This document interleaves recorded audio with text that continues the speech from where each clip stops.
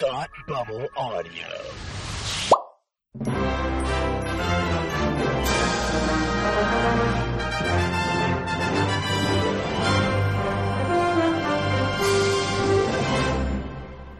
Hi, and welcome to Academy Rewind, the fortnightly podcast where we take a look at the Oscars from years past. I'm Tim, and with me, as always, is my man who loves films about the 1920s. It's Palmer. How are you today? I'm good. How are you doing? I'm doing pretty well, Palmer. I can't wait to talk about these movies from the 1920s. Yes, all of them are from the 1920s, except none of them are from the 1920s. They're from 2002 for the 2003 Academy Awards. They are as follows. The Hours. I was lied to. Oh, I know. I'm sorry. One of them takes place in the 20s, if that makes you feel better. Just one of them? Little. Yeah, actually, 1 1/4 of them takes place in the 1920s. They are as follows. The Hours, Chicago, Gangs of New York, The Pianist, and The Lord of the Rings, The Two Towers. Palmer, what won Best Picture this year? Chicago. Chicago, indeed, won Best Picture. Chicago. Won Best Picture, so we'll do that one last. We are going to start with the one that you probably disliked the most, but it really could be a toss-up. It's hard to tell with you. I don't know. I think it's a pretty easy bet to what I dislike the most. Yeah, so I want to start with The Lord of the Rings, The Two Towers, because I would assume that's the one that you sir, are correct. Yes, I thought as much. Directed by Peter Jackson, written by Fran Walsh, Philippa Boy, and Stephen Sinclair, and Peter Jackson, based on the novel by J.R.R. Tolkien. Starring Elijah Wood, Ian McKellen, and Viggo Mortensen, and a host of many others, but it's a big cast, so we're going to move on. Nominated for Best Picture, Production Design, Sound, and Film Editing. This movie won sound film. This movie was nominated for Picture, Production Design, Sound, Mixing, and Film Editing. This movie won Sound Editing and Visual Effects. Which usually gets skated over. Actually, a lot of people usually talk about how like Return of the King kind of swept the Oscars in. Well, that's because Return of the King did. It did, but usually we talk about it in the way that like the other movies didn't win anything because they waited for Return of the King, but that's not true. Every single Lord of the Rings film has won at least one Academy Award. Yeah, I believe the first two might have both won the same awards. The first one, Fellowship of the Ring, also won Best Music.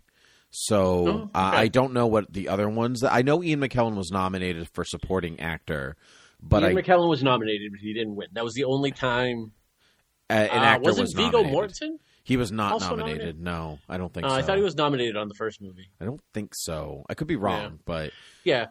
But I mean, all of like the important awards that it won for Return of the King. Return of the King. Yeah, and many that are listed here, but it still did win. Each film did win its own award.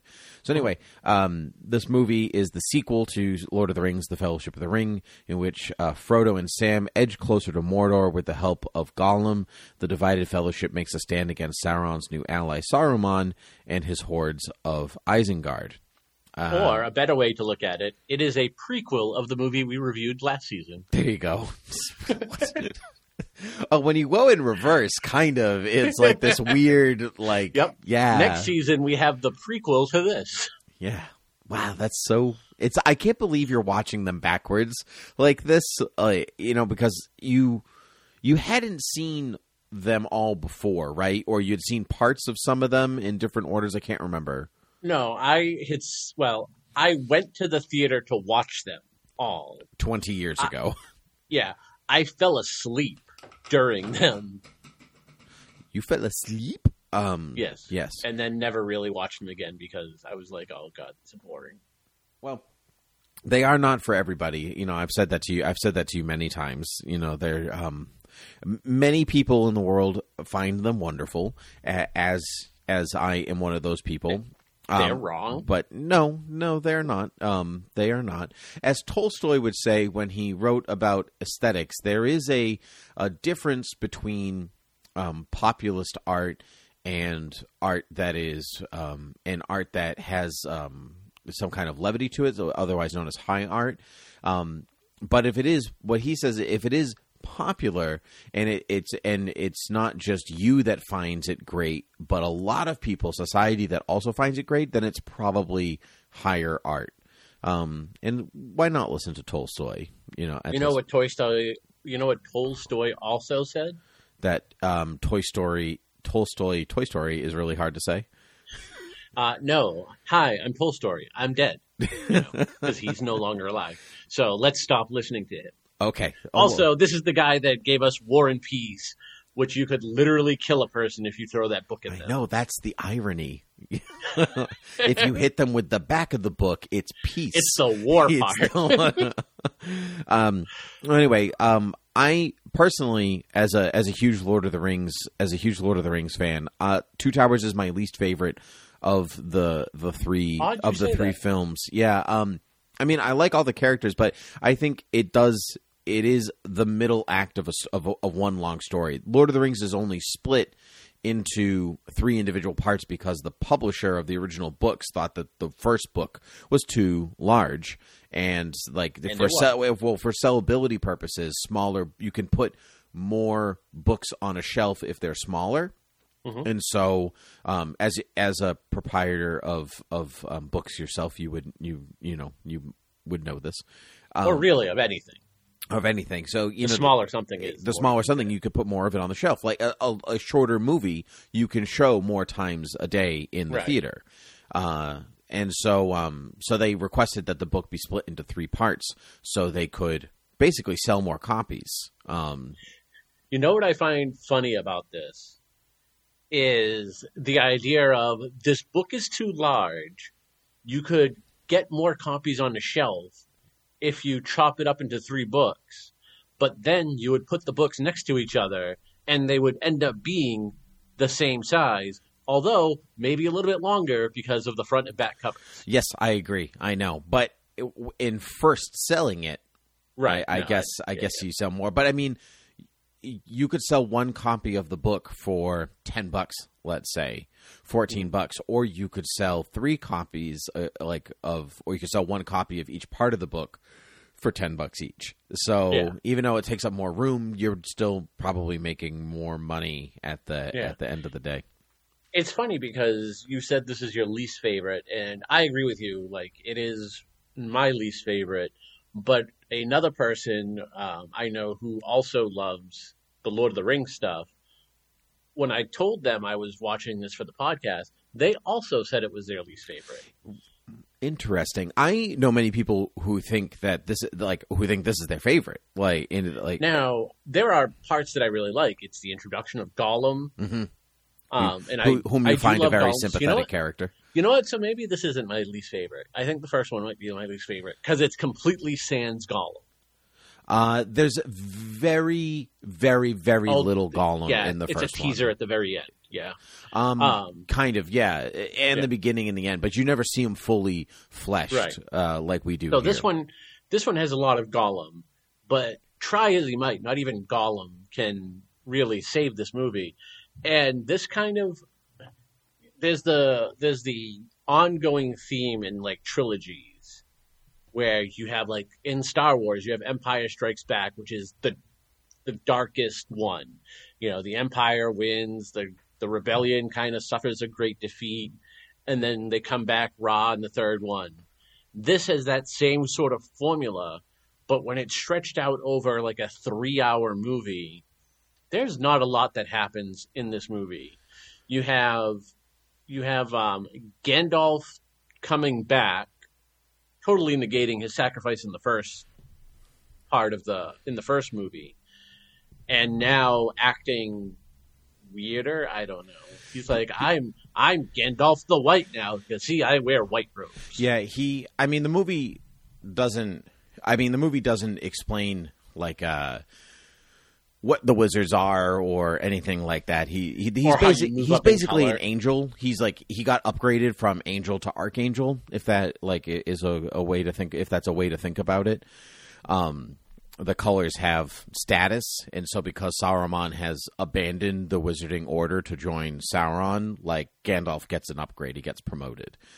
But he doesn't really sacrifice himself in Fellowship of the Ring. Considered Saruman the White. Say again?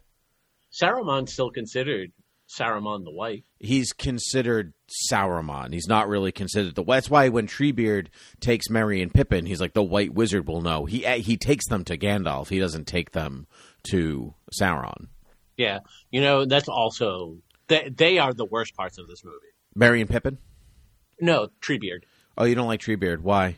Well, I don't like any of the was it Ents or yeah, because it's a joke that really overstays its welcome really fast. Oh, the slow talking. It does a bit. John Rhys Davies, who plays Gimli, also does the voice of Treebeard, and he does a good voice. I'm just saying, like the way the joke of he talks Ents slow. take a long time to do anything, so this guy talks really, really slow. Like he talks normally. You chop 20 minutes out of this movie. I think it would be grating if you're ready for the movie, like if you want the movie to move faster. Certainly, I can understand that point. I do think that he still looks very good for a movie that came out 20 years ago. Weta does an amazing job on special effects. Mm-hmm. They are one of the best since ILM.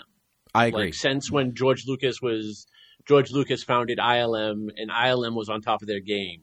It was funny, I was talking to somebody recently about a movie and how the special effects were a little lacking, especially for a movie in 2020.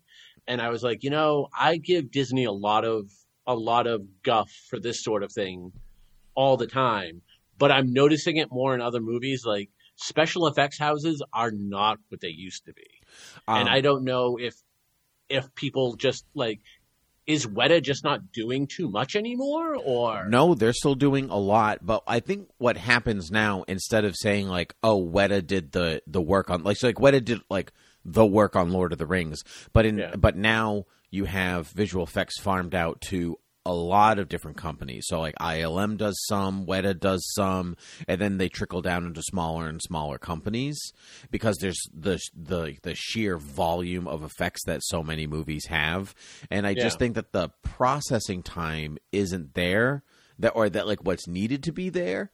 And so I think that part of it is that we're noticing it more, like we have an eye for it in a way that we didn't before. And now that there's more and more of them, we're seeing more of the lag than we used to. I think we were more forgiving of it because it was special, like it's a special effect. Right. And now it's just an effect. And so that's why when we notice like good puppetry or something like that, we're like, wow, that's amazing. Look at that. It's so tactile. It's so real. Yeah. But I think, to go back to Lord of the Rings, I think that there's a nice blend of practical and CG in the films. Lord of the Rings, like a lot of what we get in really big movies comes from Lord of the Rings. That they created the program Massive for it, which is the independent thinking AI for big battle sequences. So instead of getting 1,000 extras, you can have 10,000 people on the battlefield, and they're all thinking and doing the same thing. And they would run simulations and be like, we don't actually know how the battle's going to turn out because the computer is the one thinking and doing the math. That stuff is really cool. Oh, crap. The wrong people won. That has happened. That literally happened where they'll be like, oh, crap, the orcs won. Helm's Deep. We got to run this. We have to run this again.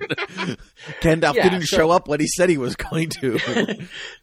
So, like, I will give a lot of guff to Lord of the Rings. And mainly I'll give the guff to, I think the story could be condensed.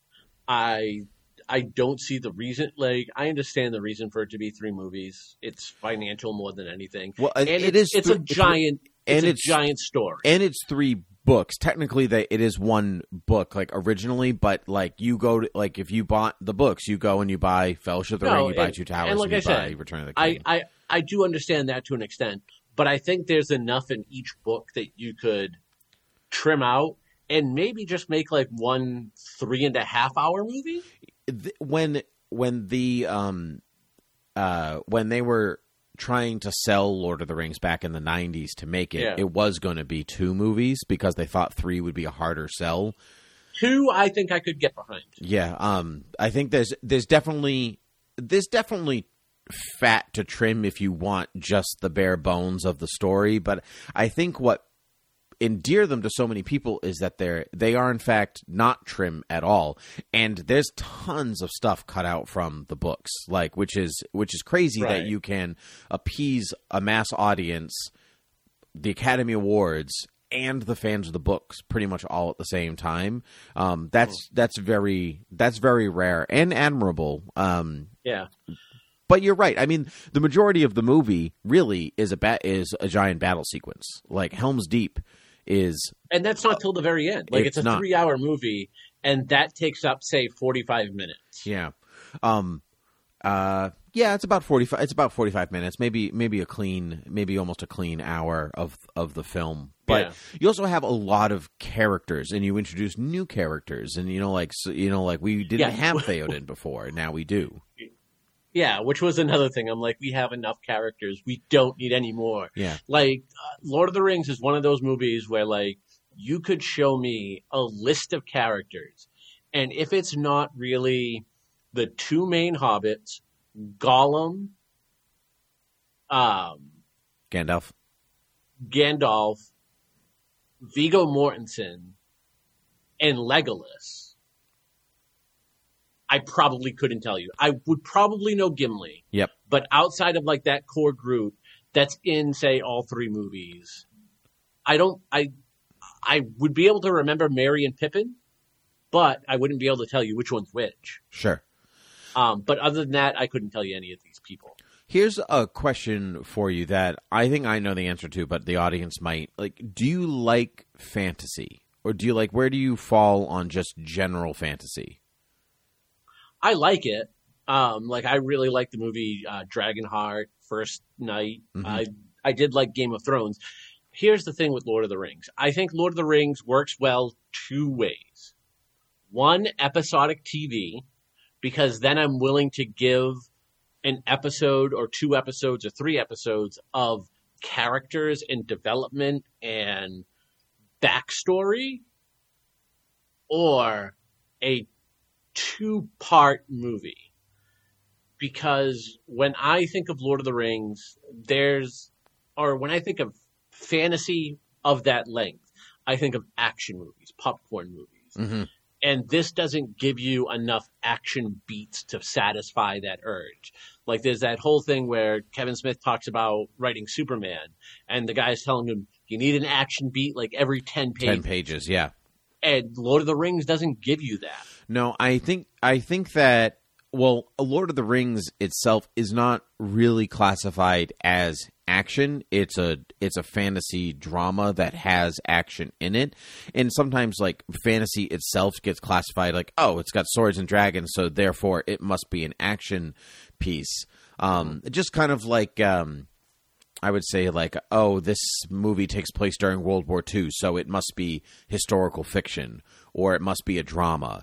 Right. Where you can have other genres within the genre. You can have a subgenre within the genre. You can. And I think that that's But I think also, why the Academy maybe likes it so much in its own way, because Lord of the Rings, especially the book itself, is not like if you think that the books are if you think the movies don't have action, don't read the book. Oh yeah. When the movies were coming out, I talked to somebody, and I think I might have said this last year or last season. I talked to someone, and I'm like, you know what? I think I want to. I wasn't too keen on the movies, but I was like, maybe I want to try reading it. And my friend was like, he loved it, and he was like, they are the most boring books imaginable. He's like, there's chapters on how Mordor is completely desolate.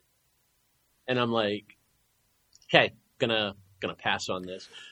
But as far as Lord of the Rings being like a drama / fantasy, that's fine. But it's also a movie whose like entire thing is there's going to be this giant war between, everybody and Sauron. So that kind of gives me like, it should also have action. So. Sure. I mean, there are battle sequences in every film. I mean, like we said, 45 minutes to an hour of this movie is one giant battle sequence. Which is great, but you with battle sequences within the first and second acts as well. And there's And half of the movie, half of Return of the King is battles as well. And that is half of the movie of Return of the King is battles. The other half is endings. Yeah, well, that's true. Yeah. Yeah. Yeah. I commend you for watching a 3-hour movie for something I know you don't really enjoy. And I think you're right that it probably would be served better as a television show. So I wonder if maybe you will try the Amazon Prime show that's coming out. Oh, I don't know if I would rush to it, but I will get around to it. Yeah. Interesting. Well, Yeah. I could talk about Lord of the Rings all day, but we have other movies to talk about. You So have an give entire me podcast devoted to it. yes, indeed, Tolkien TV Talk, which we have not recorded an episode in like 2 years. But what are you going to do? What am I going to do? I don't know. All right, let me get my notes app up, and we're doing Lord of the Rings. Yeah. Actually, the first one I did. Nope. Okay. About 200 to 300 horses were used in the trilogy because most of the scenes involving horses are intense battle scenes where the horses could likely be harmed. A horse and a rider were fitted with the same type of suit that Andy Serkis wore for this role and were filmed in the studio doing typical battle things like galloping and rearing up, so footage could be inserted digitally into the battle scenes in the way no horses were hurt. That's great. It's great. Viggo Mortensen actually adopted his horse Yes, from that these was- films. Yeah, That was one of the ones I saw, and I was like, that's a nice story, but nah. it is. That it just passed away just a couple months ago, actually. Aw. So Of COVID? of just being old, I think. Okay. As the orcs have black blood, it was only natural that the inside of their mouths should not be pink, but black as well. To achieve this, the orc actors had to swill a licorice-based mouthwash prior to each of their scenes. Wow, good thing it was licorice, but that's some good forward. Yeah, but it's black licorice. That's some forward thinking on the makeup and costume design, right? Yes. Or creature design, where you're like, okay, well, it's black blood, so the Yep. the inside of the mouth would have to be black or some dark Yeah. color. That's some nice forward thinking. I will never shortchange Lord of the Rings on visual effects, makeup, or like production design. No, never. Yeah, that's really the eye candy right away. Yeah. They did Black Blood because Peter Jackson wanted to keep them PG-13, but he's kind of a horror gore nut himself. But he wanted the gore, so he's like, oh, let's just make the goblin's blood black because then it will get past the censors. Yeah, and I even if I mention this, I will mention this every time we do a Peter Jackson movie. If you like Peter Jackson, when you know he's a horror aficionado, watch The Frighteners. The Frighteners, so Great fun, movie. so Yeah. fun.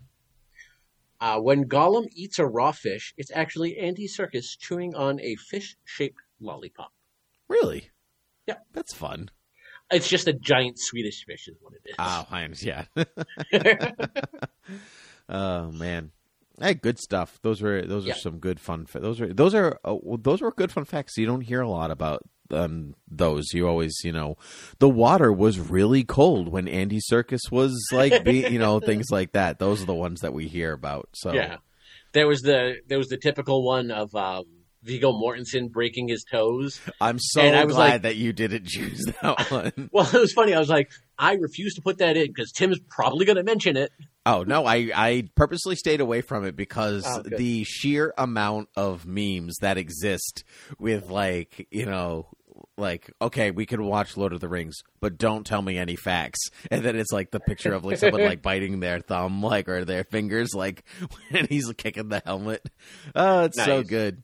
When my wife and I watched this movie, like that moment happened and we both turned to one another and we're like, Viggo broke his toe. And your cat just rolled his eyes. He did. Well, I mean, what else is new? He's a cat. Anyway, let's talk about the movie that I think you might have things to say about next. This is The Pianist, directed by Roman Polanski, written by Ronald Harewood, based upon the book by Władysław Spilsman. Check that out. First time. Yeah, did it.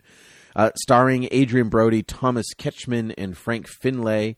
Nominated for picture, cinematography, costume design, and film editing. This movie won Best Actor for Brody, Best Director for Polanski, and Adapted Screenplay. It is the true story of a Polish Jewish musician struggling to survive the destruction of the Warsaw Ghetto of World War II.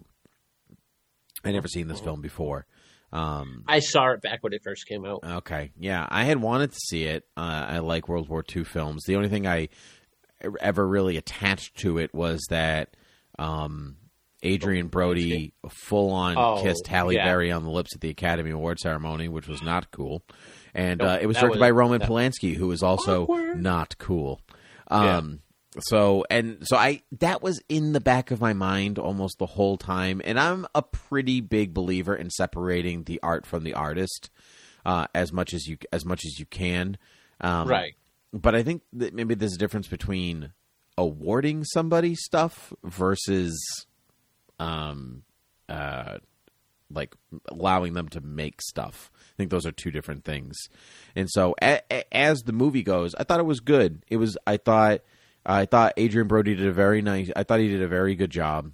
Very moving. He's by himself a good chunk of the film.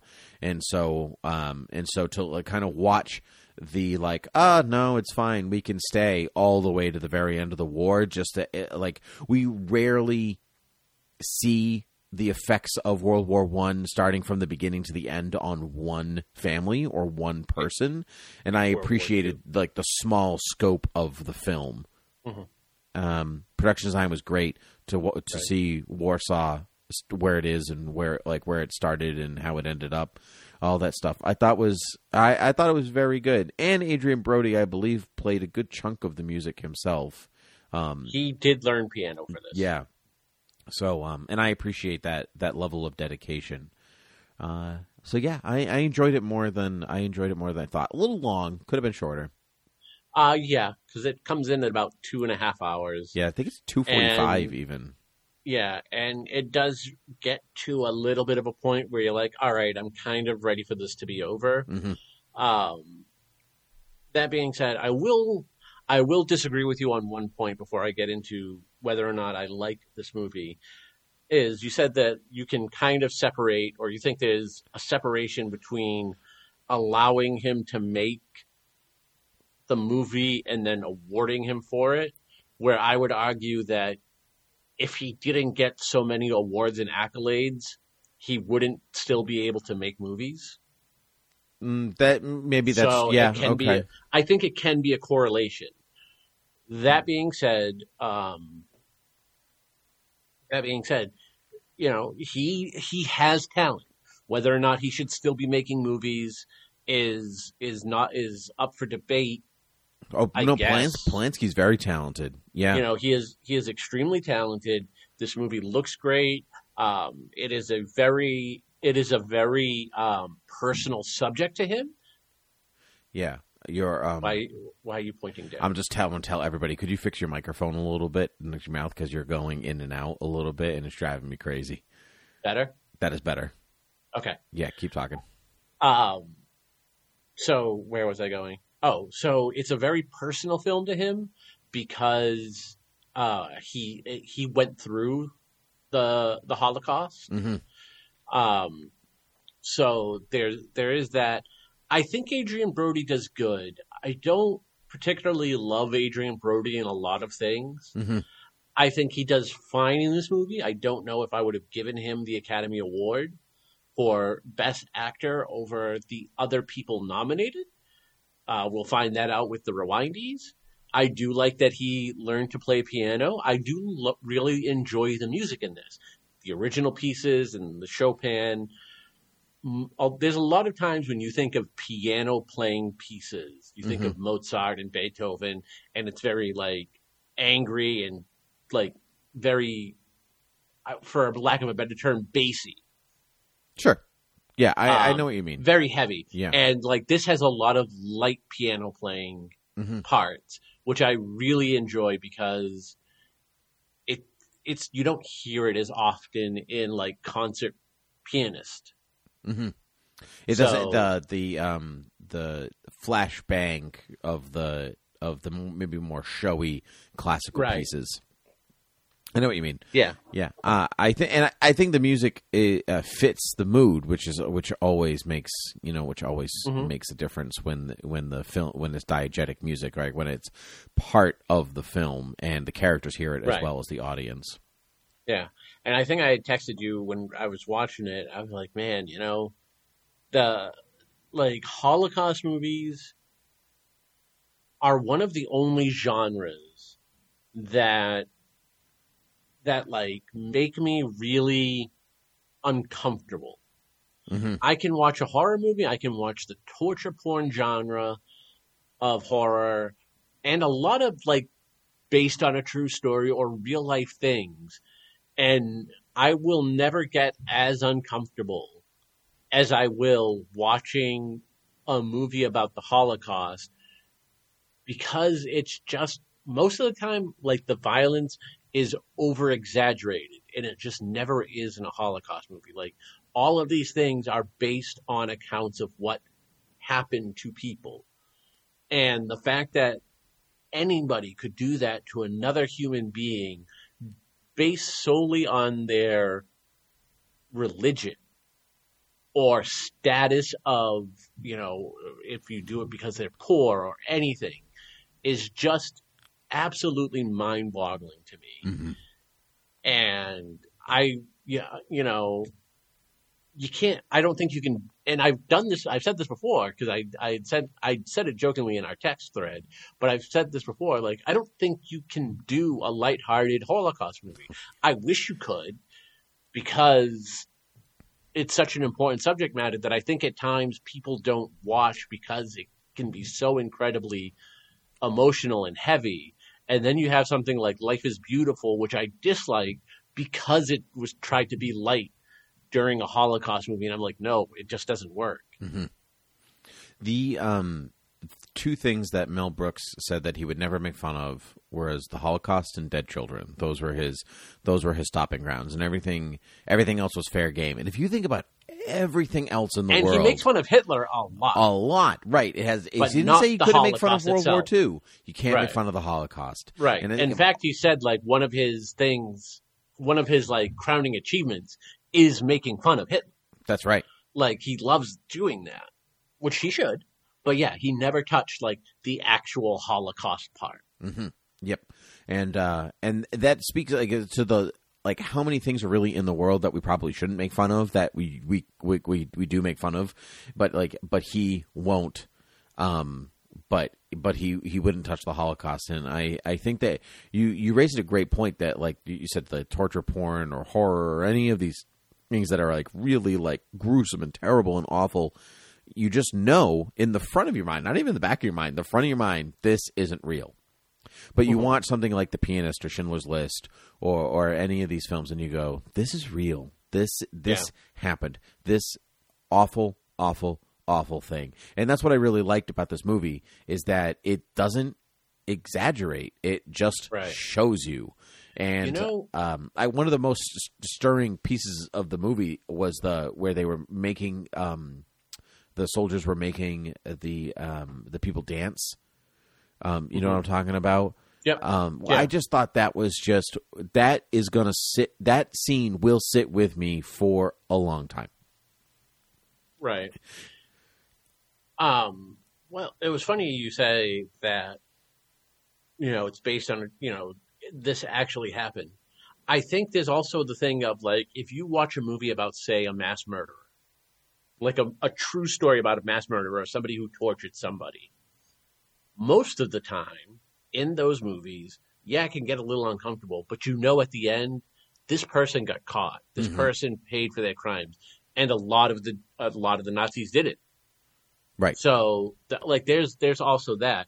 I think the one that really stuck out to me was when they just randomly pulled out people out of a line and shot them just because.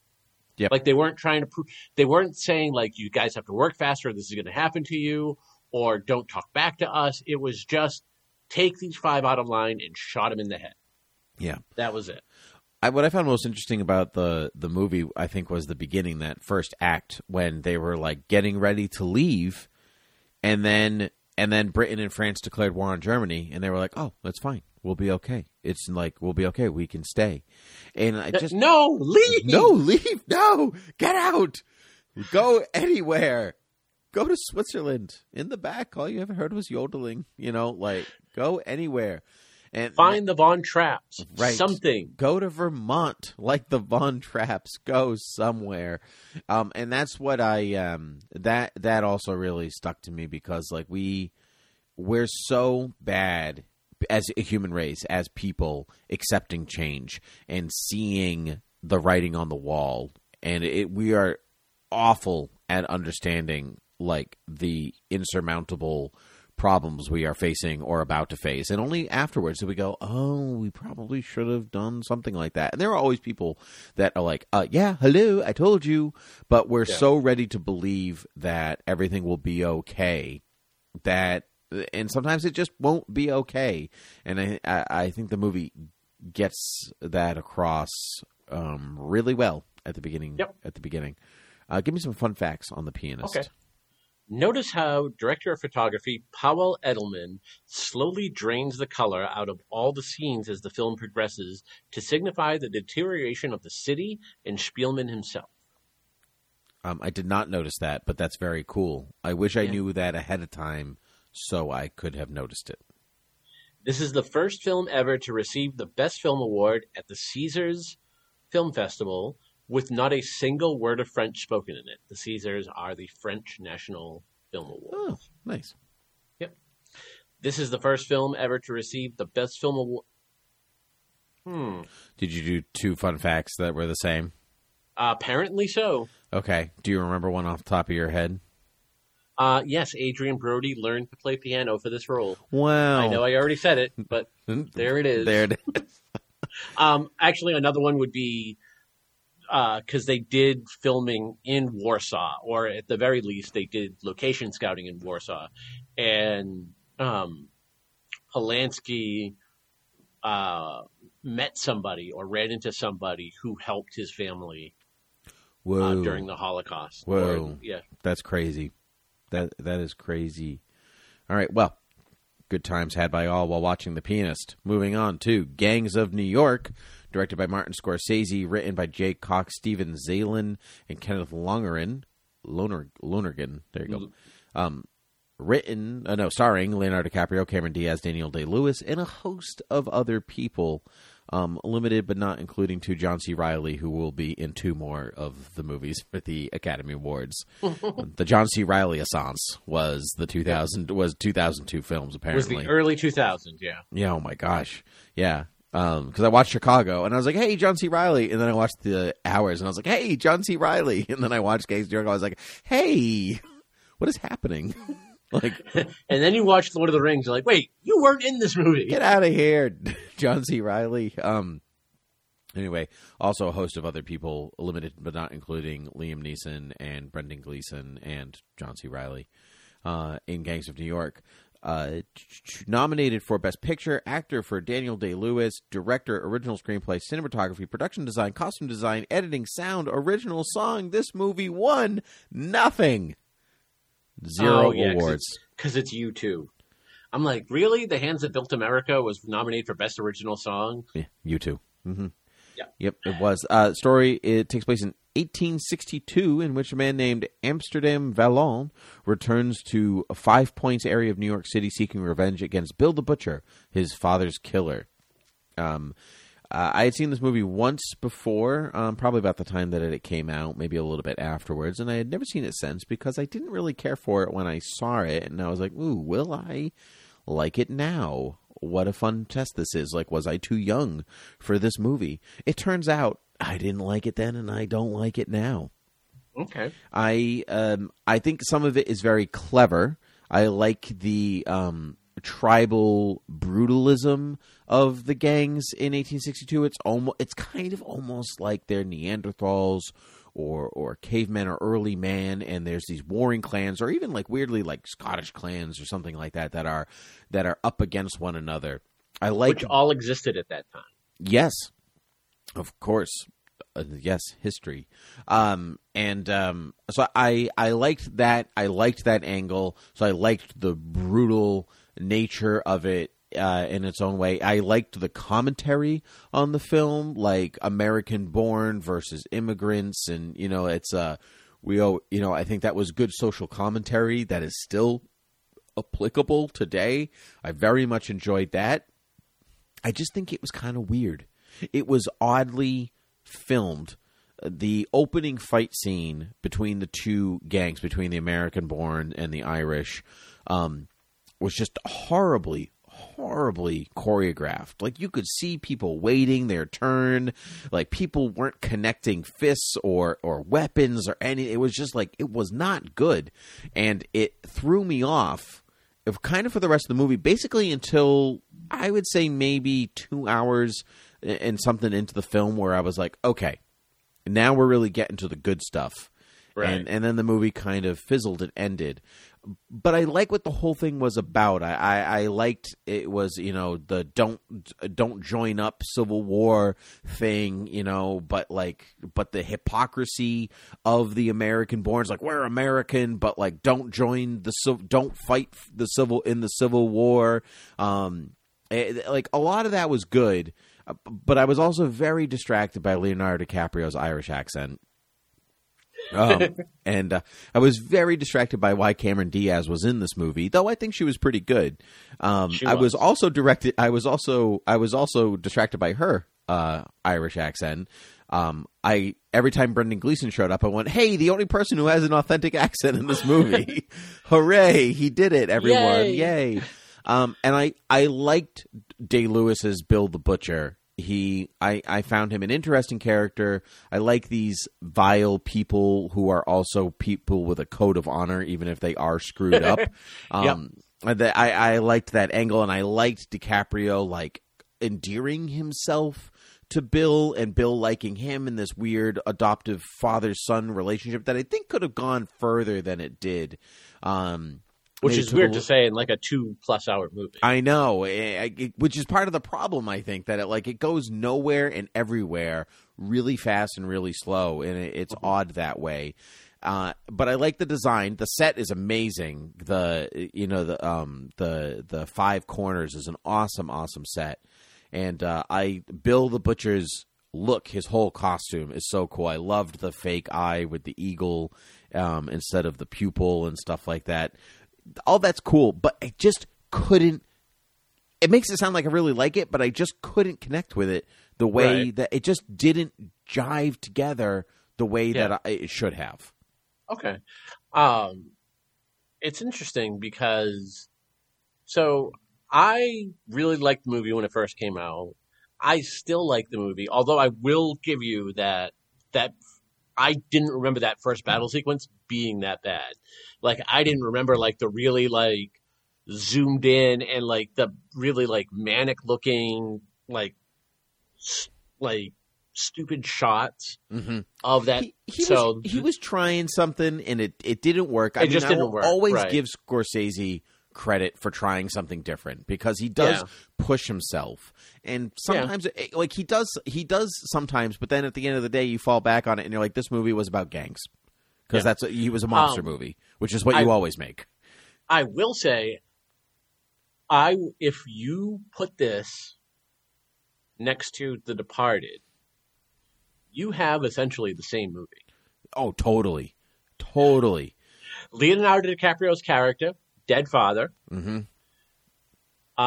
Bill the Butcher takes him in. Yep. Father figure. And Leonardo DiCaprio's only there to take him down. Yep.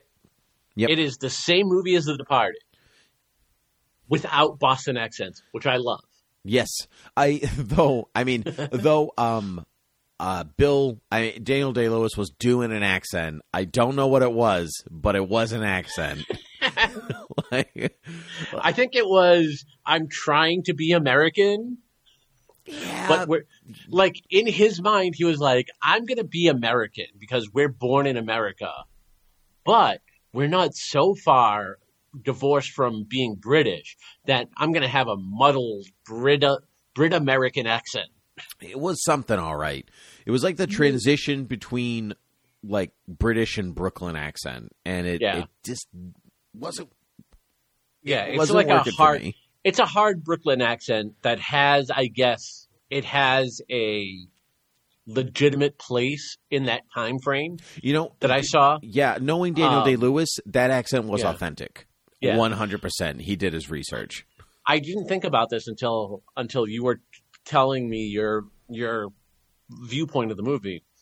He is playing the exact opposite, but yet very similar character from Abraham Lincoln. Nope, exactly. Yep. I had that exact same He's got like thought. the mutton chops. He's got the tall hat. He's got the lanky look. Like, well, he is somehow, tall and lanky. Yeah, he's tall, but I never really see him as lanky. And just the way he moves and his legs look in this entire movie, like it makes it look like he's on stilts. Mm-hmm. And I don't know how he really did that, but I give him all the credit in the world.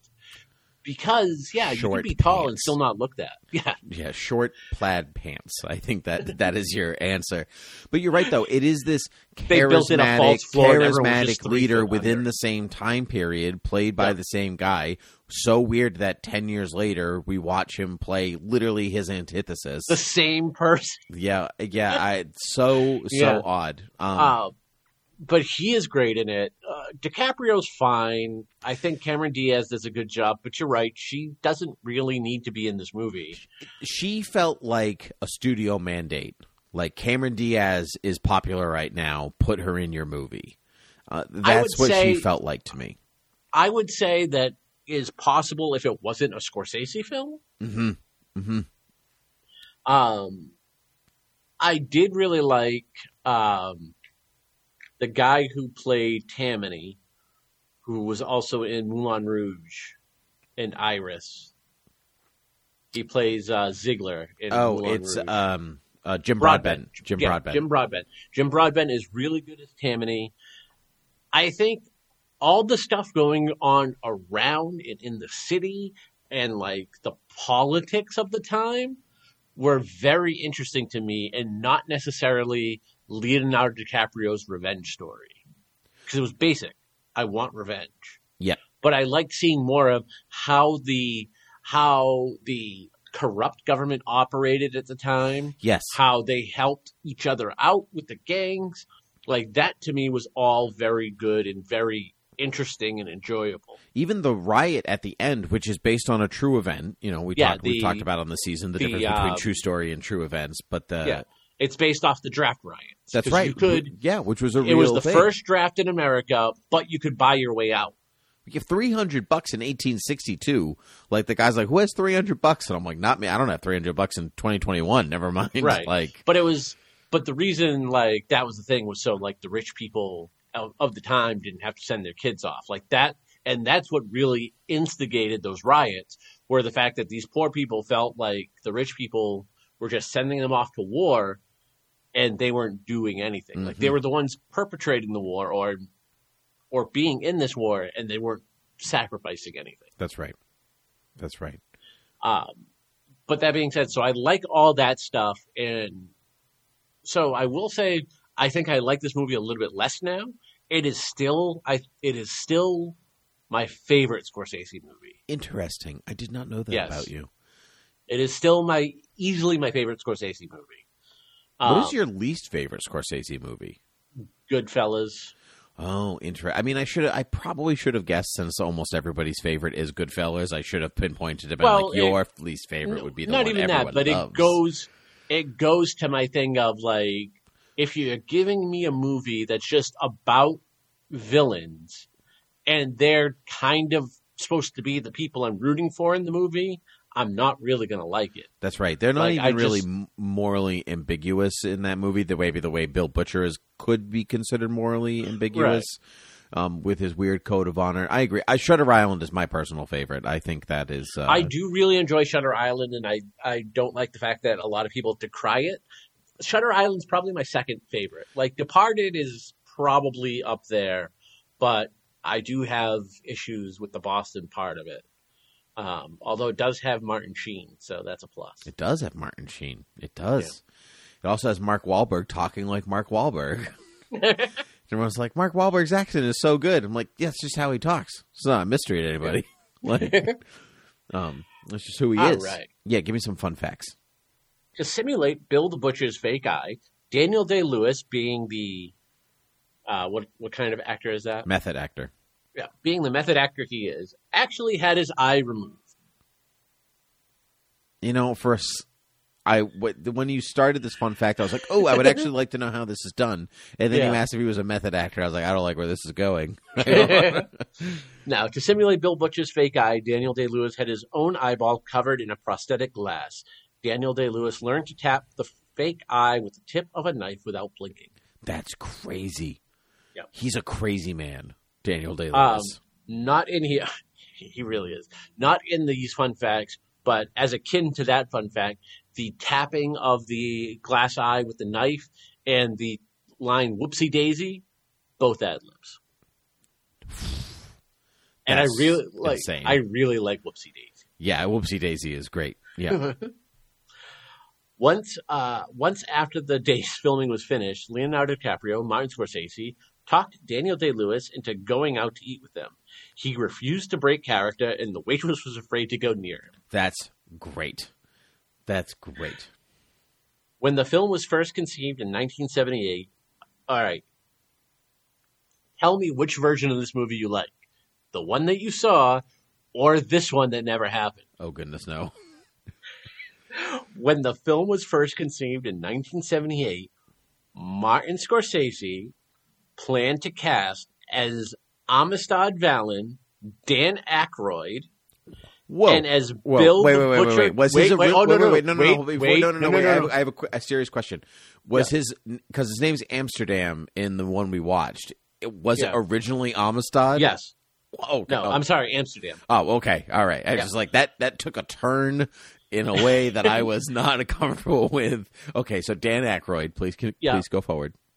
And starring as Bill the Butcher Cutting, John Belushi. Oh, my God.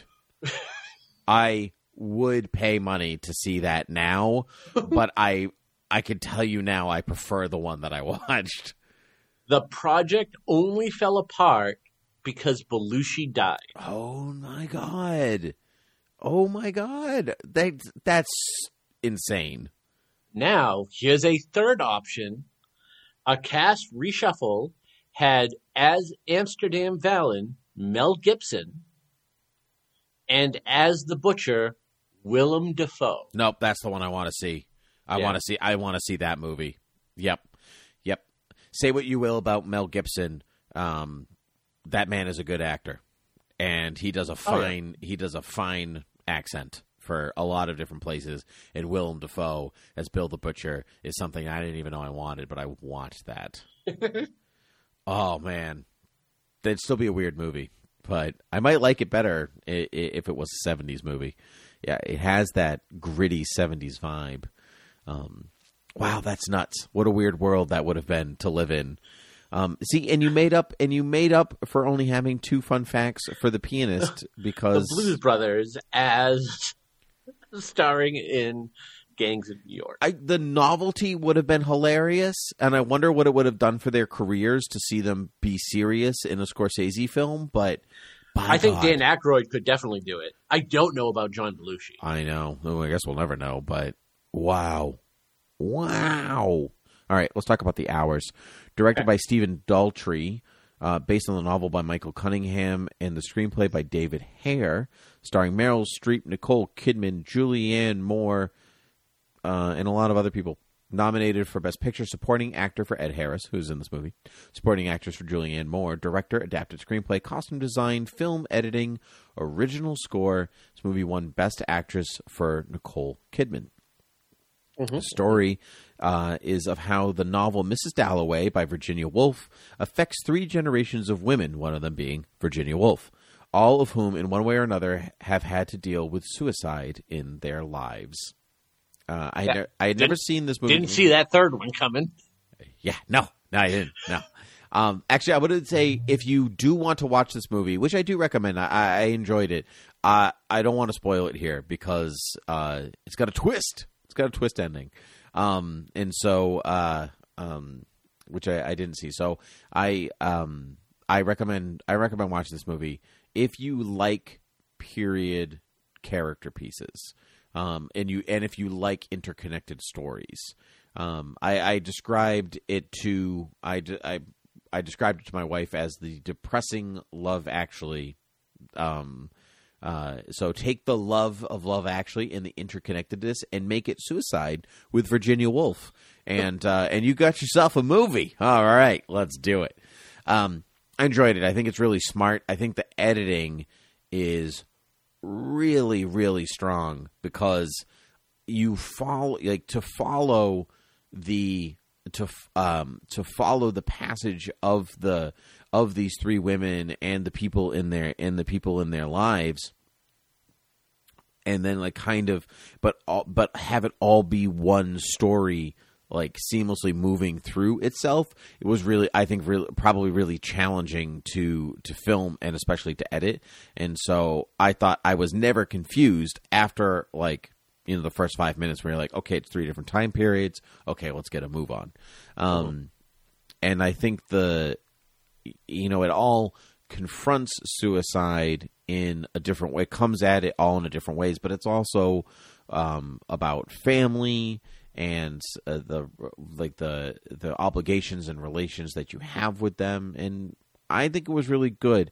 I don't know if Nicole Kidman delivers the Oscar-winning performance that she was given in here, but I think everybody's really strong. I think Julianne Moore is actually the strongest in the film. Her detached mother really works for me. There's a lot of ambiguity in her choices, and she does a lot with her eyes without saying anything, which I liked. And I thought Ed Harris was also very strong, as was who is Meryl Streep's friend? Ed Harris's. My God, he comes in, he teaches theater. We saw him live in To Kill a Mockingbird. Newsroom. Jeff Daniels. Jeff Daniels, thank you. I thought Jeff Daniels was great for the few minutes that he was in the film. Yeah. As was Allison Janney, who's great in everything. Yep. I love Allison her. Janney was really good. So the last episode, predicted I was going to hate this movie. Yes, I really did think that you would. Did you hate it? Yeah. No, not at all. I liked it. I would say I don't really... There's a couple things that I don't necessarily dislike, but have umbrage with. I don't think you need Virginia Woolf in this, for one, even though she is the writer. Like, if this was just, say, Julianne Moore's character and then Meryl Streep's character, because they're the most interconnected of the three stories. Because they have an attachment to Mrs. Dalloway that is not writing Mrs. Dalloway. Right.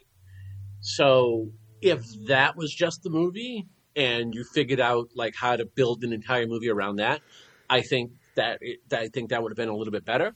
That being said, I do like Nicole Kidman as Virginia Woolf. I'll agree with you. I don't think she should have won the award.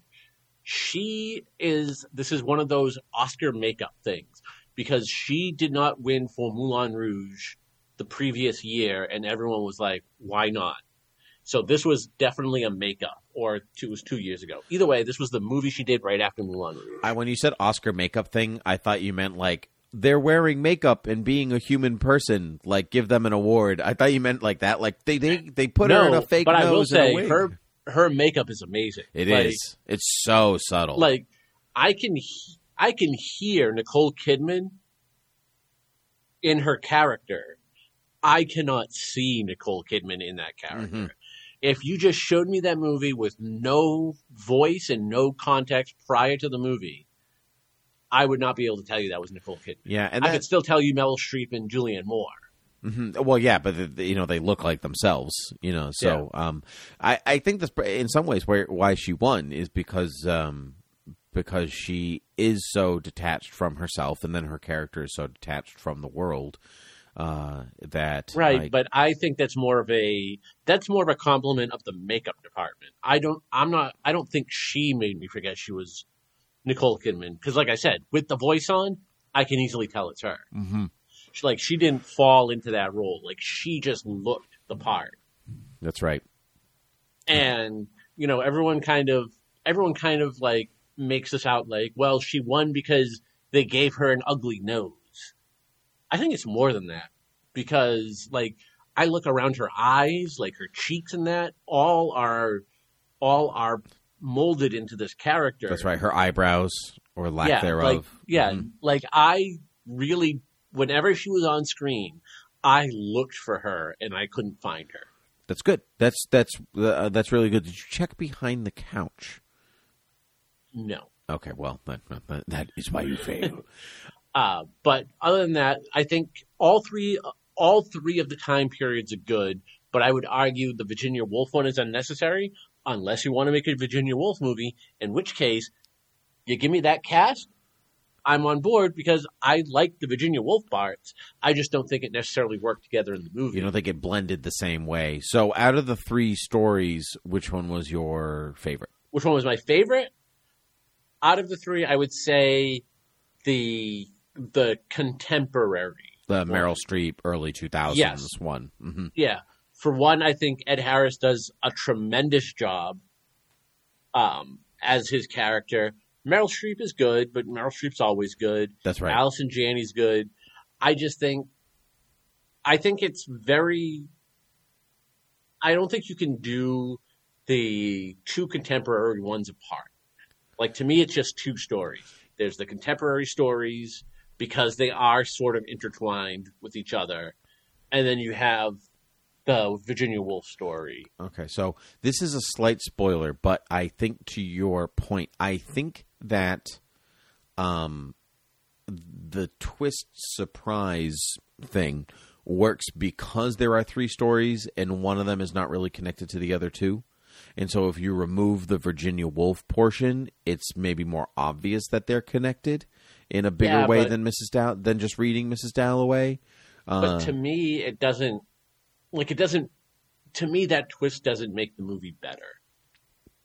I thought to me, it made it better, because I understood. Like, then you reflect on all the pieces that were put in place. Not like a Shyamalan twist where you're like, oh, it's the modern day Philadelphia, or what, you know what I mean? Like, whatever, that's not, right. It's not like that. But I just thought it was like kind of concretely written. Like, I found that there wasn't a wasted second. That every scene, every movement had a purpose, and right. and I liked that. And I think, like, I will say, because of the twist, I think the way that I do. Okay, all right. Well, okay. Well, yeah. To each his own. Each his own on the reading. And again, that doesn't mean it's a bad movie or it was even a lesser movie. I just think that I would have been fine if I would have got two different movies, like one movie of that and then one movie of Nicole Kidman as Virginia Woolf. Would have been fine with that too. Yeah, I do really like this movie. People should watch it. It is very well acted. The set pieces and the look, especially of Virginia Woolf's era, I think are really good. I don't think there's, like, I know where you're like the interconnectedness of her writing Mrs. Dalloway and what she's going through and all these other people and what they're going through. There is that to, like, people that really want to sit there and dissect the movie, but I'm not one of those. Yep. So, but it's still a very enjoyable and a pretty breezy feeling movie. Like, I never really felt like it was going on too long. I agree. It was breezy, but I mean, we also had 3 3-hour movies in here. So anything that was just 2 hours, I was like, wow, it's flying by. Amazing. Give me some fun facts. Nicole Kidman loved wearing the prosthetic nose and wore it in private too, mainly as she was undergoing a divorce from Tom Cruise at the time and was attracting a lot of paparazzi interest. Much to her delight, by wearing her fake nose out and about, she found she could easily evade the paparazzi as they didn't recognize her. Fantastic. Take lessons, paparazzi. This movie was disqualified by the Academy for Best Makeup Oscar because digital touch-ups were done on close-ups of Nicole Kidman to make the nose seem seamless. Huh. I think, well, see, that that's tricky because it's not the makeup alone then that's winning the award. So I don't know. That's a dilemma. Right, but couldn't you have digital makeup? You could, but then would it fall under that would fall under special effects because it's digital. Well, I don't know. I think makeup has to be completely analog to be awarded. I don't know. That falls into the same category as should Andy Serkis have been nominated for Gollum because he's a digital character. I think that's I think that it really does fall into that same category. Come Oscar nomination time, this movie caused problems for makers Paramount Pictures and Miramax Films, as they weren't sure whether to put Nicole Kidman forward as Best Actress in a supporting role, where she would have been in direct competition with her two co-stars, probably canceling each other out, or as Best Actress, even though from a film running time perspective, it was a supporting role. Meryl Streep is in the movie for 42 minutes, Julianne Moore 33, and Nicole Kidman 28 minutes. Interesting. And it's fun. I'd have a hard time saying that any of them are they're all supporting actresses or all leading ladies.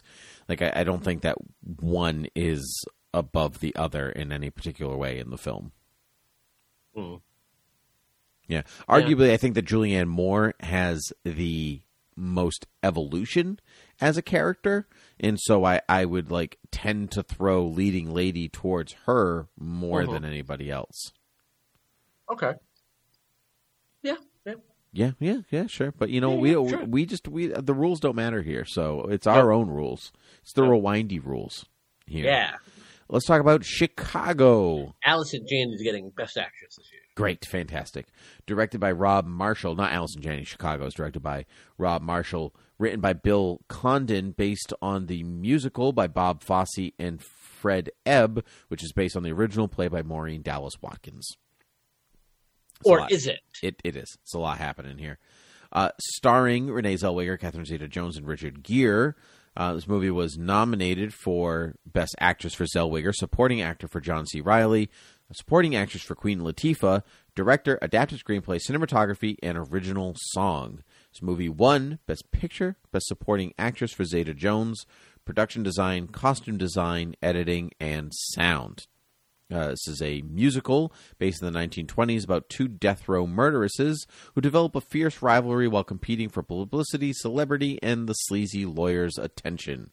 I saw Chicago when it came out in 2002. In the 70s. Saw it when it came out in 2002. I loved it then. I've seen it many times since then. It has many happy returns for me. I don't think it has really not diminished in quality. I saw it live on Broadway, starring Rita Wilson, which was really fun. It was her Broadway debut, Tom Hanks' wife, if you don't know who Rita Wilson is. And she was really good. And so I like the show. I think the music is the thing that makes the show really great. The plot itself is fine. It's good. I don't think that it's like it does its duty, I would think. But it's a bit of a commentary on the power of the media and the need for fame and all that stuff. What goes up and down me now is that I watch kind of the outcome of this movie and I'm like, you're both terrible people and you both got away with murder and what you wanted. They didn't they did. Yeah, well, I mean, they did go to jail, but they did also get away with it because they were not convicted. And then they kind of get what they want out of it at the end, and you're supposed to be like, oh, isn't that wonderful that they, these two people who committed murder are just so happy now and have all the things that they love.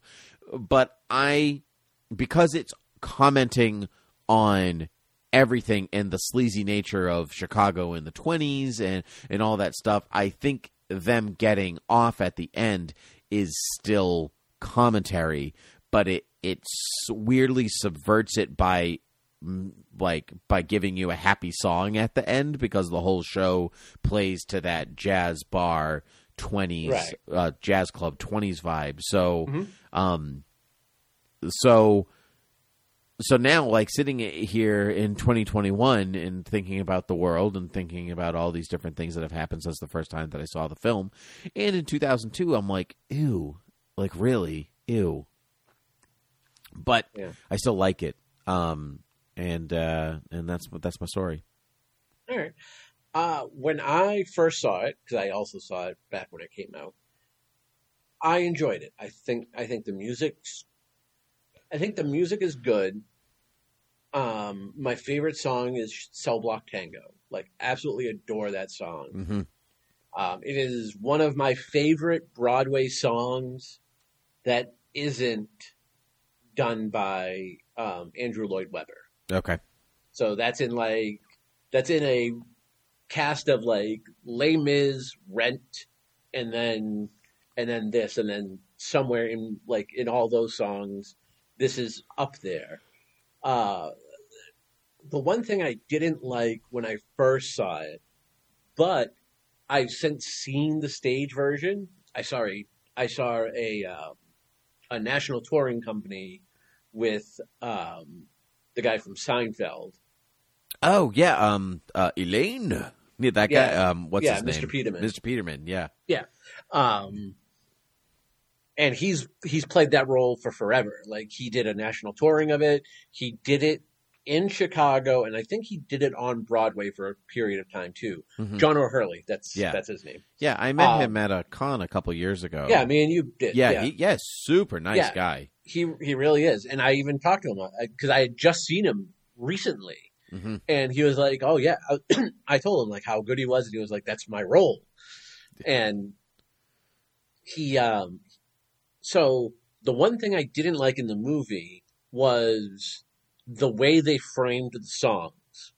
Like, they always went back to the nightclub. All the songs were kind of done on a stage. Yeah, they're supposed to be in Roxy's head, except for the end and all that jazz. So it's like bookended by real performances. All that jazz. Razzle Dazzle, and the end are all not introduced by the piano player. So those are the ones that aren't in her head. I would say that Razzle Dazzle is definitely in her head. It's the whole circus affair. And so because it cuts back and forth between give 'em the old razzle dazzle, and it cuts between that and the footage of the real right, but the it real doesn't trial. go back to the nightclub. I don't think so. But all that jazz is introduced by Taye Diggs, who is the piano player, and so but that's a real number. So that's actually a fallacy. You can't use that as your device. Which I think would have been strong. It would have really worked, but Taye Diggs is the pianist.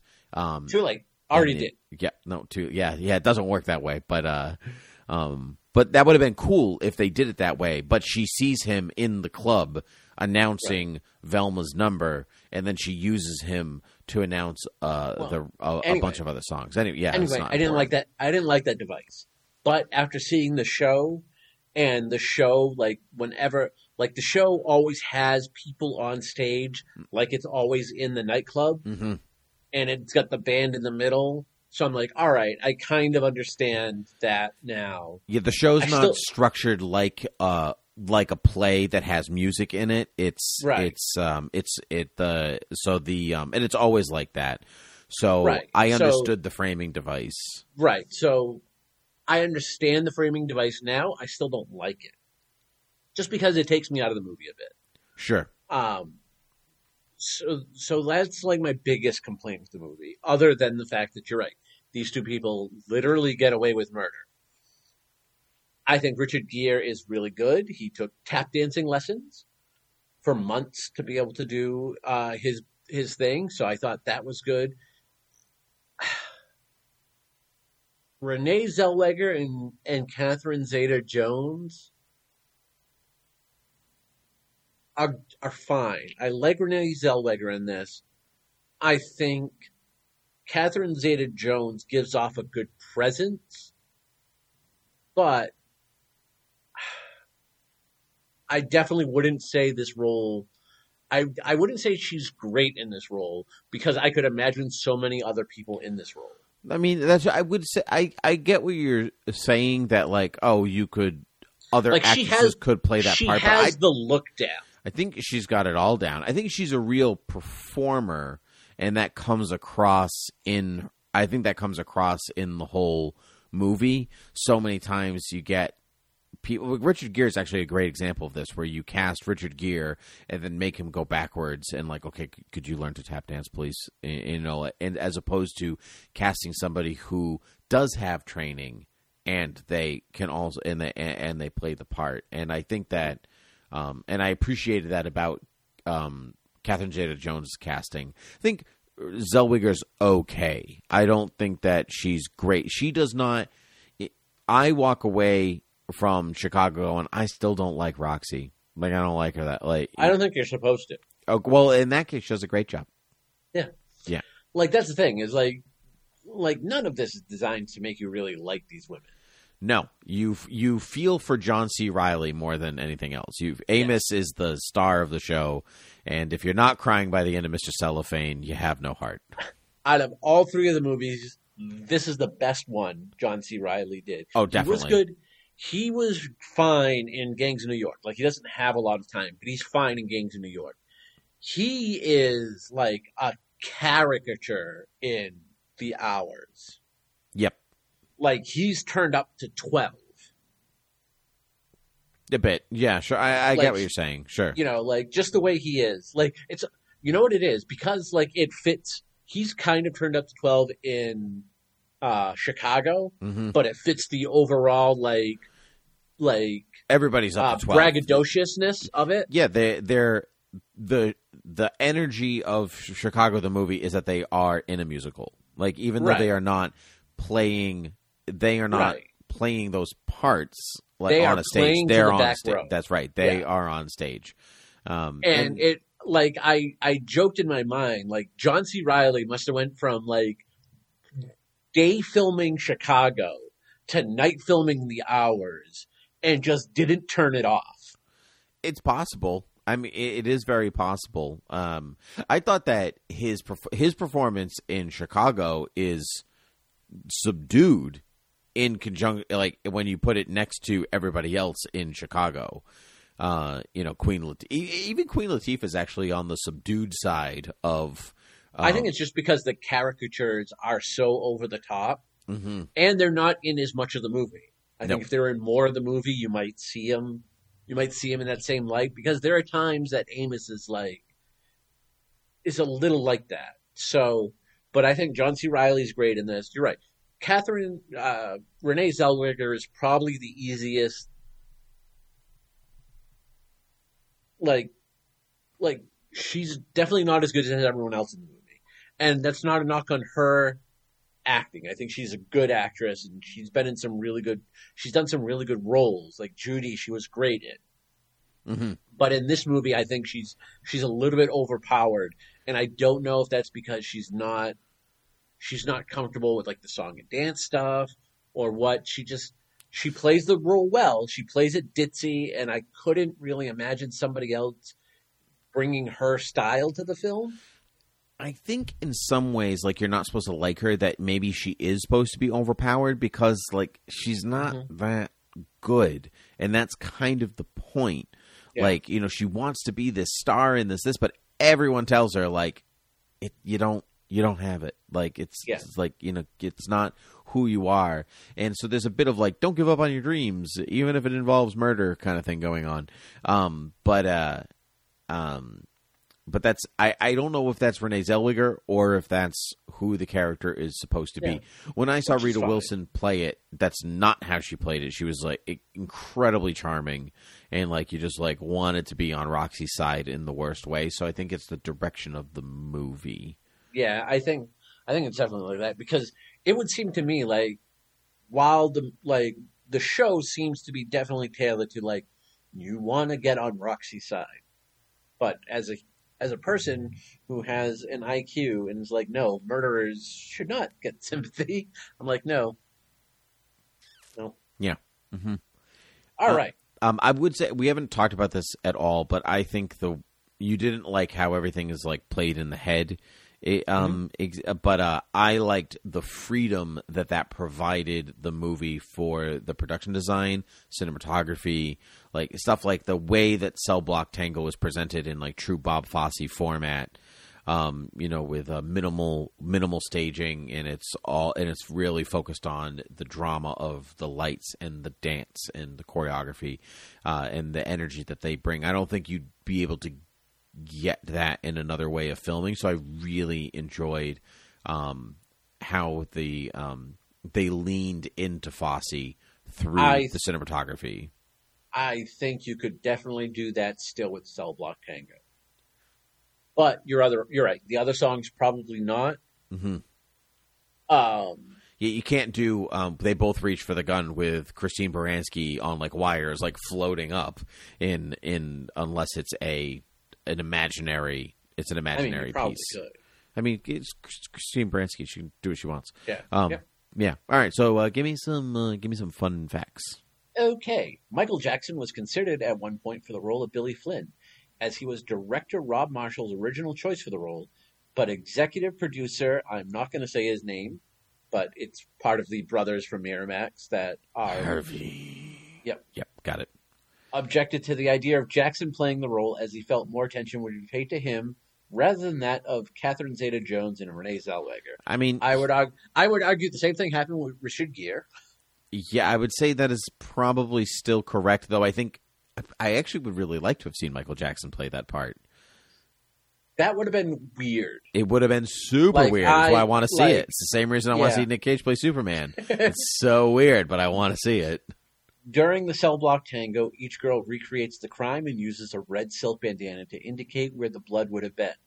However, when Honka is speaking, she pulls out a white bandana instead of a red one, showing that she is truly innocent. That's right. The only person to die in this entire movie. That's right. Death Row is the innocent one, right? That's why it's satire. Was that a fun fact or just something that I was supposed to get from the movie? You should have gotten it from the movie, but I'm saying that in case it wasn't clear. Okay, cool. I neglected because there was another fun fact that would have translated what she said. But interesting. The play Chicago was Maureen Dallas Watkins' retelling of two very public murder trials that occurred in Chicago in 1924. Those of Belleuse Sheriff Anand and Belva Gartner. Watkins covered these trials for the Chicago Tribune and wrote the character of Mary Sunshine as a self-portrait. For Belva Gartner, better known as Velma Kelly, she had a much less glitzy fate. She was acquitted and went on to have a few run-ins with the law, but ended up living a semi-normal life before dying of natural causes in California in 1965 at the age of 80. Although in the case of Belleuse Sheriff Anand, a.k.a. Roxy Hart, it was more of a grisly end. It's true she was acquitted of murdering her lover, thanks to the skills of her highly paid attorney, who was bankrolled by her stunningly loyal husband. She repaid that debt by publicly divorcing him after her release. She married 2 more times before her death of tuberculosis 4 years later. Whoa. Yeah. That was one of my favorite fun facts you've ever done on this show. There's actually so you said like Chicago was, the musical was based off of, did you say a play? Yeah, I think that's my information. Yeah. Okay. There's actually a movie version of the play, version, like Sands singing, that came out like in the 40s or 50s, I think, because I've seen it once. I've seen most of it once. It was randomly on TV one day. It was pretty good, but it's in black and white. And so, like, if musicals aren't your thing, but like you're still like, this kind of sounds like a good story, check it out. It is called, I think it's just called Chicago. No, it's called Roxy Hart, if I remember correctly. Okay. But from what I remember, that was pretty good. I actually want to go back and finish watching. Oh, that's so. I can't believe that's like it's kind of true, but yeah, I always knew that part. Wow, that's so cool. Made me enjoy this movie a little bit more, to a movie I already enjoyed. Okay, well, time for our fun section before we do the rewindies, and that is the what else came out in 2002. And they are as follows. There was a lot that came out, by the way. Are you ready for this list? Mm-hmm. Spider-Man, Scooby-Doo, 28 Days Later, Catch Me If You Can, Reign of Fire, City of God, Changing Lanes, Minority Report, Hero, Harry Potter and the Chamber of Secrets, Road to Perdition, which was the winner of Best Cinematography, Equilibrium, Star Wars, Attack of the Clones, Blade 2, Austin Powers Goldmember, K-19, Solaris, Panic Room, The Count of Monte Cristo, John Q, We Were Soldiers, Wind Talkers, The Time Machine, Red Dragon, The Quiet American, A Walk to Remember, Signs, The Ring, and My Big Fat Greek Wedding. I really love 2002. Yeah. Yeah, there was a lot of... There's a really good... I mean, some of the movies that I mentioned are no good and complete trash. But, Right. yeah, but there's a really good lineup of films in here. Movies that would never be... Equilibrium would never be nominated for an Academy Award. Not in a gazillion years. But... Well, it was also a made-for-TV movie. Equilibrium with Taye Diggs and Christian Bale? Sean Bean and Christian Bale? I'm almost positive it was a TNT movie. I don't think it was, but it could be. Yeah. If I were to remove any movie from these, it would be Lord of the Rings, and I would probably replace it with Minority Report or Road to Perdition. Are you absolutely removing love Lord of the Rings Minority just because out of your personal taste, or because you truly believe that it does not deserve to be in these 5 movies? A little bit of both, and that's only because, you nominated all 3 movies. You nominated the first one, the second one, and the third one. That's right. They were all filmed at the same time. Yeah. I mean, they filmed them. It was essentially filmed yeah. as one movie. That's right. And they chopped it up two times. So that to me, I don't know if I would be fine with nominating it all 3 times. Nominate one, give it the awards, fine. I don't know if I think it deserves all the awards it won, but fine. It was a massive undertaking. I'm not discrediting that. I just think you're essentially giving plaudits for the same movie over and over again. You are a bit, which is why I had said that I was going to restrain myself as much as possible to just always giving it awards. So I'm going to follow the Academy's example and hold most of them back for Return of the King, which I did, unless it didn't really fit the, something like visual effects or something like that. It might not fit every single one of these movies. So if I had to remove any of them, which I would remove Gangs of New York, because while I think it's a movie and a lot of it is good, I don't think any of it is really good enough to be nominated for Best Picture. That's fine. I really like Gangs of New York, but I'm willing to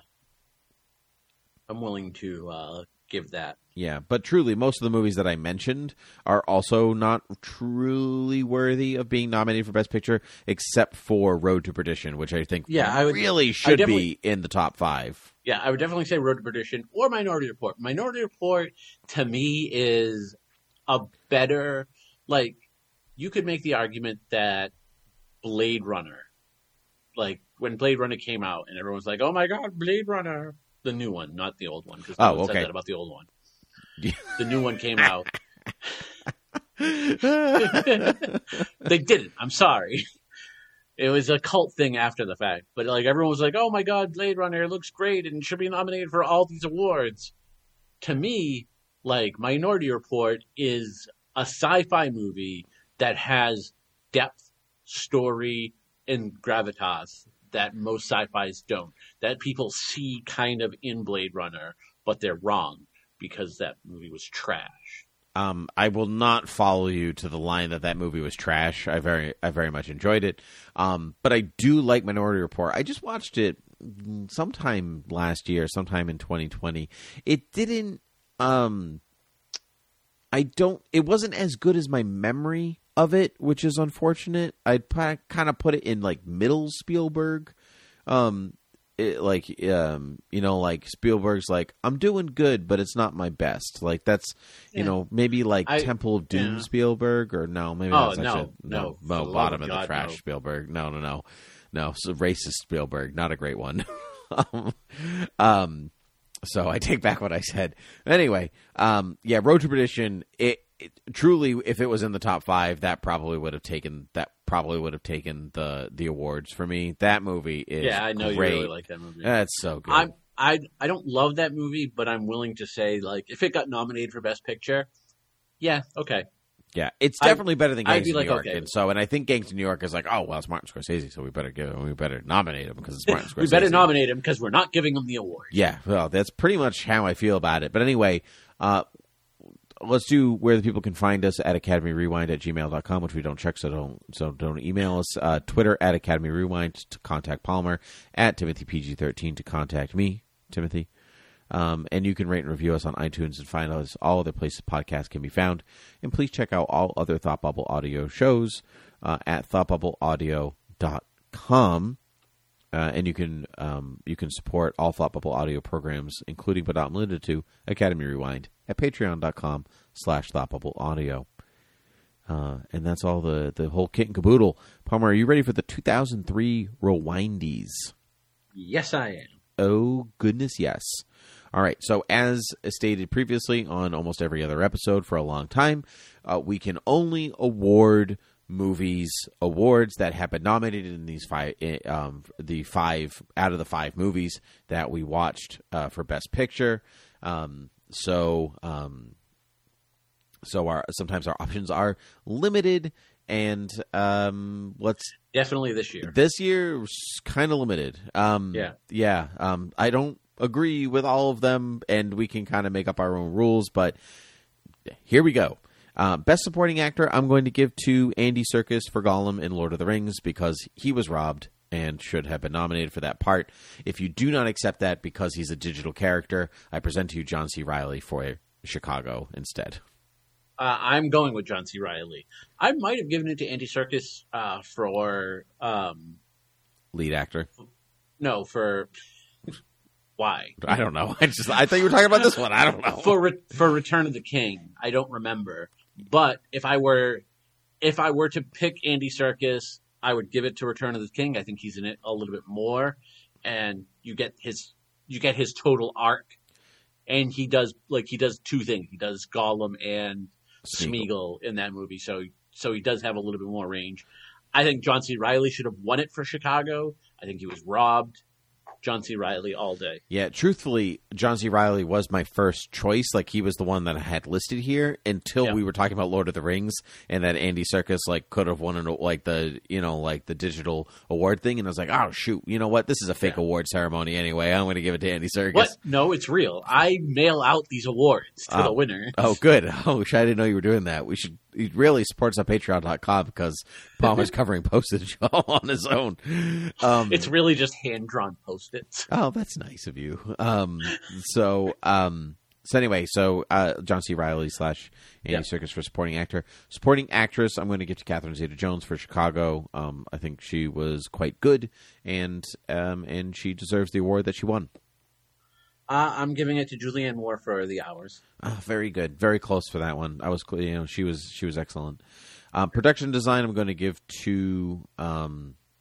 This is a blanket. I would have given it to Lord of the Rings, but I already did it for Return of the King, so I feel jammed and crammed.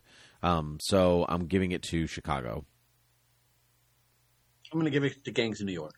Cool, that's a good set. Costume design, I am also going to give to Chicago. Chicago, good costumes. Makeup and hairstyling, I'm going to give to Chicago because it's very they did a great job of being of the era. Though I'm torn between that Hours makeup because you're right, it is really good. But if it's CG enhanced, I don't know about it. I'm giving it to The Hours. Yeah. Well, good. No, it's great. I support that decision. Music, this was tough because this was really tough because I want to say Chicago, but it's not original music to that movie. It's like of the musical, so it's like but we've never determined that it had to be original. You're right. All right, Chicago then. Yeah, I'll give. Yeah, it I'm giving it to The Pianist. Yeah, which is also technically not original to that movie, a good chunk of it, but good choice. Very good choice. Visual effects I'm going to give to the Two Towers because honestly there really wasn't another option this year for the most part, and they are tremendous. Like CG like live action CG mocap characters are because of Two Towers. Yep. So credit where credit is due. And it still looks great. The part where he's crawling down the rock at the beginning of the movie, and then Sam is holding him and he's got his arm. I'm like, that arm is just real. It's crazy, like how much he holds up for 20 years. Yeah, for 20 years on. There are times where he definitely doesn't, and there are things that definitely don't. But it's amazing how much of it still holds. Mm-hmm. Cinematography I'm going to give to Chicago, I think, which is again very clever. I think dancing, the energy that comes out of Chicago is a lot of that is cinematography, and it's very difficult to capture that because I've seen some really dull and flat musicals on film, and so I'll say Chicago. Cool. Editing I'm going to give to The Hours for the reasons that I stated when I watched The Hours, that it holds all three of those arcs together really well, and that's a big chunk of the editing. Chicago. Okay. Also strong. Sound I'm going to give to Lord of the Rings: The Two Towers because it's mixing and editing, so they're creating a lot of unique sounds, and so that you don't get in a lot of other films. So Two Towers. I'm gonna go Chicago. Good music. I like La La Land. We've talked about this a lot on the show already. I like La La Land, but the sound mixing in that movie is atrocious. It's so bad, and so and Chicago has great sound mixing, it's a travesty when musicals don't have good sound mixing. Best actor I'm going to give to Adrian Brody for The Pianist because he was really truly the only contender. Daniel Day-Lewis. Yeah, he was good. He just wasn't. It wasn't as. I don't think he was as good. You're wrong. Yeah, although Tap in His Eye and Whoopsie Daisy, but I don't know, like so close. Best actress, I'm going to give to Julianne Moore for The Hours because we make up our own rules here, and I'll say that she was the lead because I didn't really. She was more of a lead than Catherine Zeta-Jones was in Chicago, and I wanted both of them to have the awards. So Nicole Kidman, good. There you go. Best writing, I'm going to give to The Hours. I know. Yeah. I'm going to go with the Pianist. Yeah, I think it's great. Tough. It's a tough that one was tough. I was close with the Pianist. Yeah. And so but I do respect that decision. Best picture I'm going to give to Chicago, though I think that I could pretty much give it to any of I truly feel like I could give it to any of them and be satisfied except for Gangs of New York. I'm going to give it to The Hours. I will say that out of all the movies, I like Gangs of New York the most. But it's not deserving of the best picture. I think The Hours is a better overall film. Mm-hmm. That being said, I would be fine with giving it to The Hours, Gangs of New York, or The Pianist. I would give it to Chicago over The Two Towers, but it would be a distant fourth. Yeah, if I had my choice and I hadn't already made this self-imposed rule for myself that I wasn't going to give all the awards to Lord of the Rings, it would go there. But it's a good rule. Otherwise, I would have hit you. I know. Times. Well, I know, but I don't know how you would do that because we're so far away. 6 feet at least. So up next, I have a poll. Up next on Academy Rewind 1993, we have the movies as follows: Unforgiven, Scent of a Woman, Howard's End, The Crying Game, and A Few Good Men. Cool. So all the awards are going to The Crying Game, and I will hear no more about it. Yep. Yeah. That's it. That's it. I nailed it. Maybe Scent of a Woman. I'm not sure. So that weird movie. Is that the one where Al Pacino's blind? Goes hoo-ah. Yeah, that's the one. He says hoo-ah. Hoo-ah. Anyway, that's it for Academy Run, which is great because they're playing us off. No, I have so many people to thank. Oh, too bad. Bye. Bye.